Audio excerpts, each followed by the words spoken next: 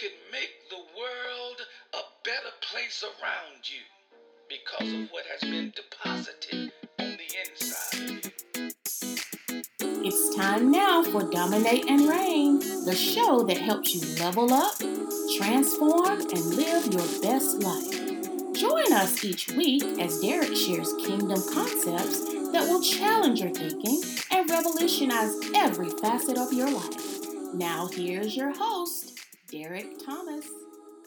Well, what's up, everybody? It's me. We're going to have a great time on the episode here today, the Dominate and Reign podcast. I do appreciate you for tuning in and sharing with us. We're going to dive right into this. I'm going to be talking about today how to be more productive in 2020. This is the second installment of this series to kick off the new year. We want you to have a great year, and I know that you want to have a great year and be more productive than you have ever been in your life so that you can achieve the desired results that you have. Let me recap very quickly the first three principles that we covered for productivity are: number one, unproductive people are creatively unproductive. We talked about that in the last installment. Number two, you have to prepare to succeed. If you want to be productive in 2020, then preparation is paramount. It's very important if you're going to accomplish the goals that you have set for 2020. And then number three, we talked about the fact that laziness is ultimately destructive. It will destroy your goals. It will destroy your plans. And even though you have great expectations, you will not achieve those things if laziness is a factor.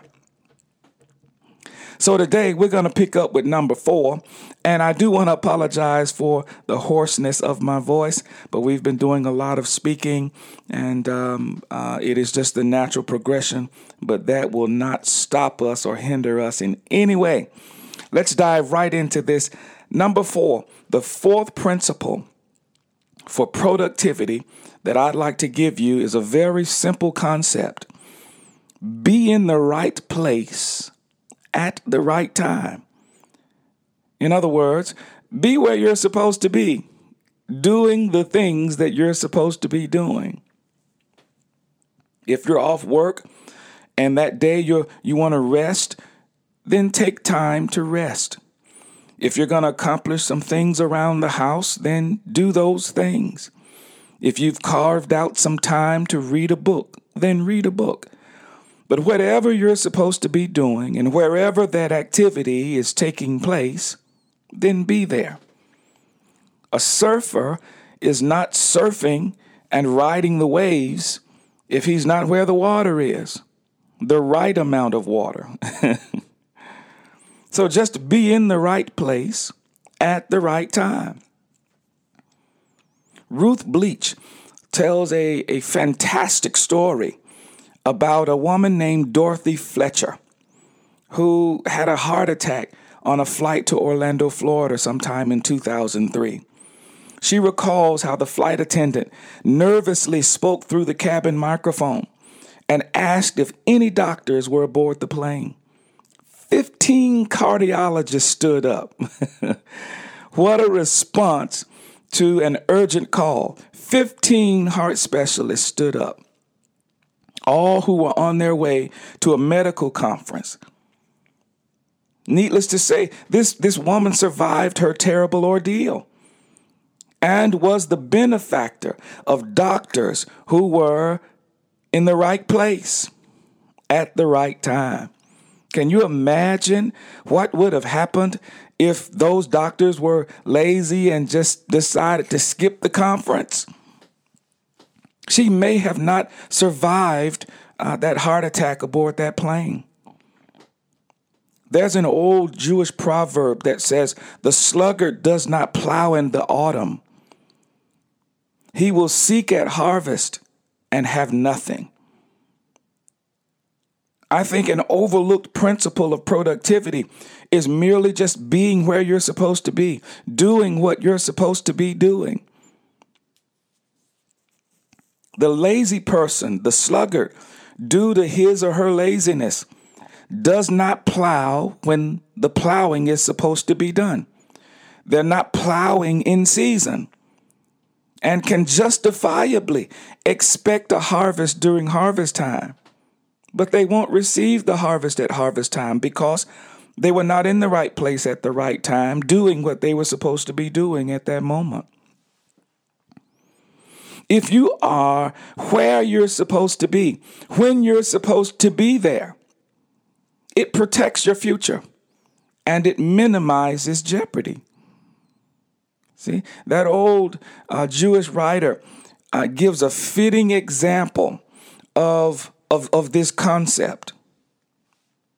When the farmer is supposed to be plowing up the fields, but perhaps that farmer was watching TV, or perhaps that farmer was doing something else, then the great expectations and even the needs that he had for harvest would not come, even though he had great expectations.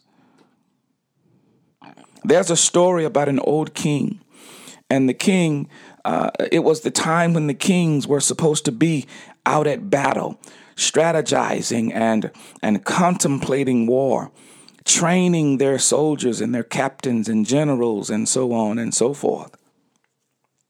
But there was one particular king who did not go out to battle during that time. And when he didn't go out to battle, he stayed behind, doing whatever it was that was in his hands to do. Everyone else was busy on the battlefield, preparing for battle, leading troops and waging war. But this particular king was at home. And while he was there, he went out on his balcony and he saw a very beautiful woman across the way at her home, maybe on her balcony or whatever the case may be. And so he calls in one of his guys, one of his servants, and he says, "Yo, who is this out there? Who is this beautiful woman that I see?" And his assistant tells him, he says, "Oh, king, listen, that's Uriah's wife. You know Uriah, he's one, he fights in the army that you have." And this king commenced a plot and a plan to take this man's wife. And to make a long story short, to cover up his plan, he ended up, having this guy creatively killed in a very unique way. At his own hand, he took the letter that put him in front of the battle. And he died. And there were many terrible repercussions that took place after that. After that one act of negligence, after that one selfish act, there was a chain reaction that had many bad repercussions. Let me ask you a question. If one act of negligence can set off a chain reaction that can hurt your future, just imagine what being in the right place at the right time can do. Imagine the many benefits that can flood your life if you're where you're supposed to be, doing the things that you're supposed to be doing. I think that's an awesome concept for productivity. And it will keep us in balance. It will keep us in harmony with our goals, with the future plans that we have set forth, with the strategies that we have implemented for success. Just being in the right place at the right time, doing the right things. Number 5, the 5th principle for productivity that I'd like to give you in 2020 is something dear to my heart, but it's simply keep your eyes on the prize. You may have heard the story about a marathon runner from Tanzania who finished dead last in the 1968 Olympics that was held in, I think, Mexico City. No last place finisher in a marathon ever finished quite so last. He was injured along the way, and he hobbled into the stadium with his leg bloodied and bandaged more than an hour after the rest of the runners had completed the race. Only a few spectators were still left in the stands when this man valiantly, finally crossed the finish line. When asked why he continued to run despite the pain, he replied, "My country didn't send me to Mexico City to start the race. Watch me now. They sent me here to finish." His story is not so different from many of our stories. We too must keep our eyes on the prize. Folks, in order to be productive, one must continue to work while remaining focused, laser focused on the ultimate goal. Another proverb teaches us that whoever tends the fig tree will eat its fruit. Whoever watches it, takes care of it, looks for the harvest is where where you must be at the right time when the harvest comes forth. If you care for your orchard or your goals or your plans, you'll enjoy it in the end. If you honor your boss, you'll be honored. Just take care of the right things when you're supposed to take care of it. The principle is clear. Whatever you diligently work will eventually produce for you. In other words, if you work it, it will work. Why does an orchardist tend the trees when there are no fruit on the tree at any given time? Because that individual knows that if he just takes care of the tree, it will soon produce in due season. To keep your eyes on the prize this year, you must understand what the payoff is. Do you know the ultimate goal that you desire to achieve? Do you understand what it takes to reach it, to finish it? For example, if the harvest that you desire is apples, then do what's necessary to produce an environment that will produce apples. If the goal is to publish a book, then commit to writing so many pages per day. And at the end of that time, you'll have a book to edit. Starting is not most people's problem, I think.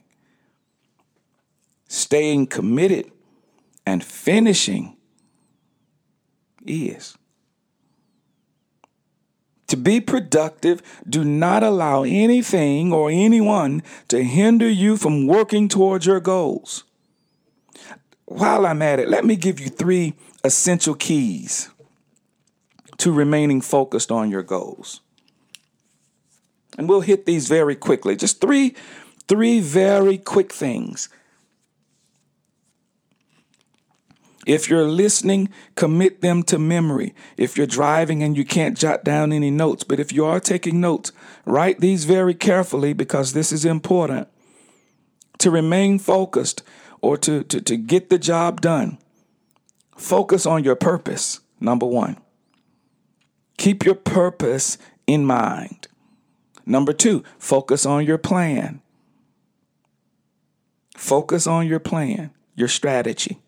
And number 3, focus on your daily priorities that will help you to get the job done.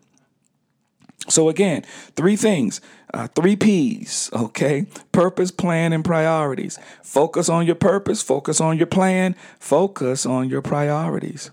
It'll help you get the job done. It will help you to remain focused in 2020. No matter what month it is, no matter what week it is, no matter what day it is, or even the moment, if you can keep these things before you, you'll stay or remain on track. Let me give you number 6, the 6th principle for remaining productive in 2020. Now, this is a big one. This is something that I think that gets all of us on our best day. We are susceptible to number 6. Okay, so get ready for this. And it may make you laugh at yourself when you begin to hear some of these keys that I set forth on number 6 here, because it surely made me laugh. And when I saw the technical aspect of this, I couldn't fathom the amount of time that I waste. Number 6, eliminate distractions. Eliminate distractions. In the book, Nehemiah Learning to Lead, there is a story that was given about the great Yogi Berra, the well-known catcher for the New York Yankees. And this particular story was concerning he and Hank Aaron, the great home run hitter at that time for the Milwaukee Braves. The teams were playing in the World Series, and as usual, if you've read anything about Yogi, he was chattering. He was talking a lot of trash and just being Yogi Berra.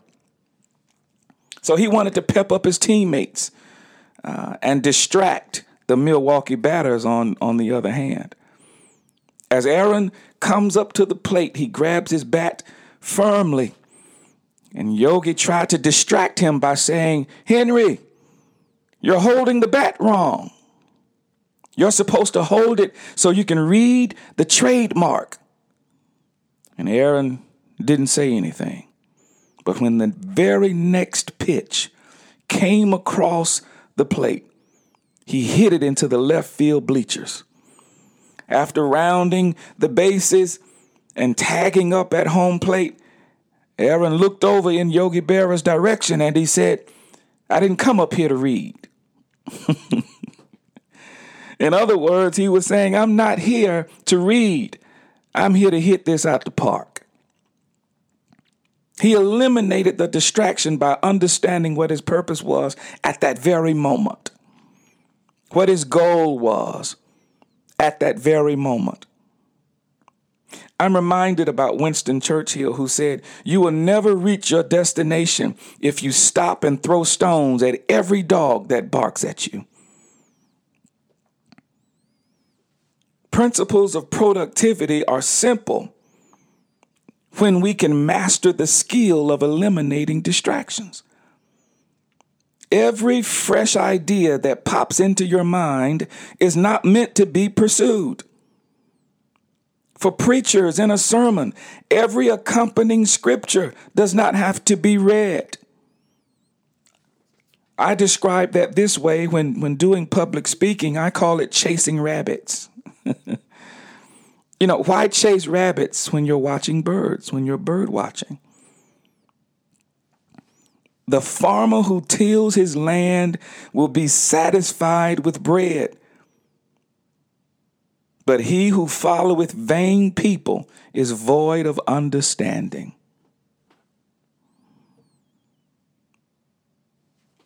The one who stays on the job has food on his table, but the person who chases whims and fancies will starve to death. In other words, just stay focused on the matter at hand. Listen to me. To be productive this year, eliminate the distractions. Stay on point. Stay on track. Watch me now. Stay on the job until it's finished. Now, don't get me wrong. We all are susceptible to getting distracted. It doesn't take much to distract us. But I think the more prudent question is, how long does it take to get back on track? In his timely book, Your Brain at Work, okay? Studies suggest that after an interruption, it takes about 25 minutes to get back to the original task. Let me say that again. After you are interrupted, when you are when you are focused on a job, when you're thinking about strategy, when you're doing your work, whatever that may be, after the interruption takes place. Now, this is your brain at work. After the interruption takes place, it takes about 25 minutes to return to what you were doing in a focused way. So the question is now, how many times are you distracted in one day?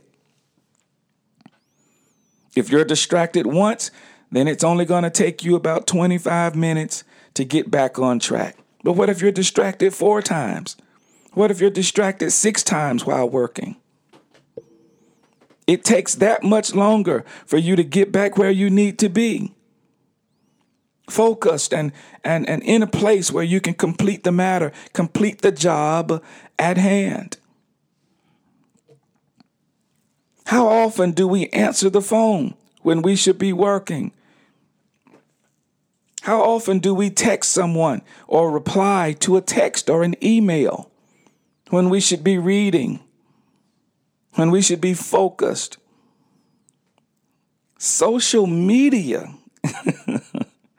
may just be the most significant distraction of our generation. From the White House to your house, social media may be the easiest thing to get us off track. One tech person says social media not only snatches your time, but it also teaches you attention deficiency. Whether it's social media or any other form of distraction, there is no time to waste. You're put here on the planet for a reason, for a specific purpose. And none of us know the day, the hour, or the moment that we will leave this planet. I was talking to a very good friend of mine last night, and he told me about a situation he had back in September of 2019. And he said he was sitting at his desk, and it was a very light moment, and he was laughing with another police officer. And he said he felt something in his chest, and it felt like heartburn. And he looked at me and he said, Derek, listen, I was asking for a Coke because I felt like if I could just burp, that I would be okay. And he said that is his friend, his coworker, looked at him and said, no, you're not okay. And they called the ambulance. And as the paramedics were rushing him to the hospital, they said, listen, you are beyond a Coke here. And he gets to the hospital and they said, we got a couple of options. And they explained the options to him. And they said, listen, you're going to need surgery. And of course, he chose, by the grace of God, he chose the right thing. And he had the procedure done the very next morning. He had heart surgery. They had to cut him open to save his life. We don't know when we're going to leave here. And so we don't have time to waste. That doesn't mean that you don't have time to joke around, and it doesn't mean you don't have time to have fun. It doesn't mean that you don't have time to rest or go on vacation. No. All I'm saying is do the right thing at the right time. If you're resting, rest. And don't allow anything to distract you from resting. If you're working, then work. And don't allow anything to distract you from working. This is what will keep us.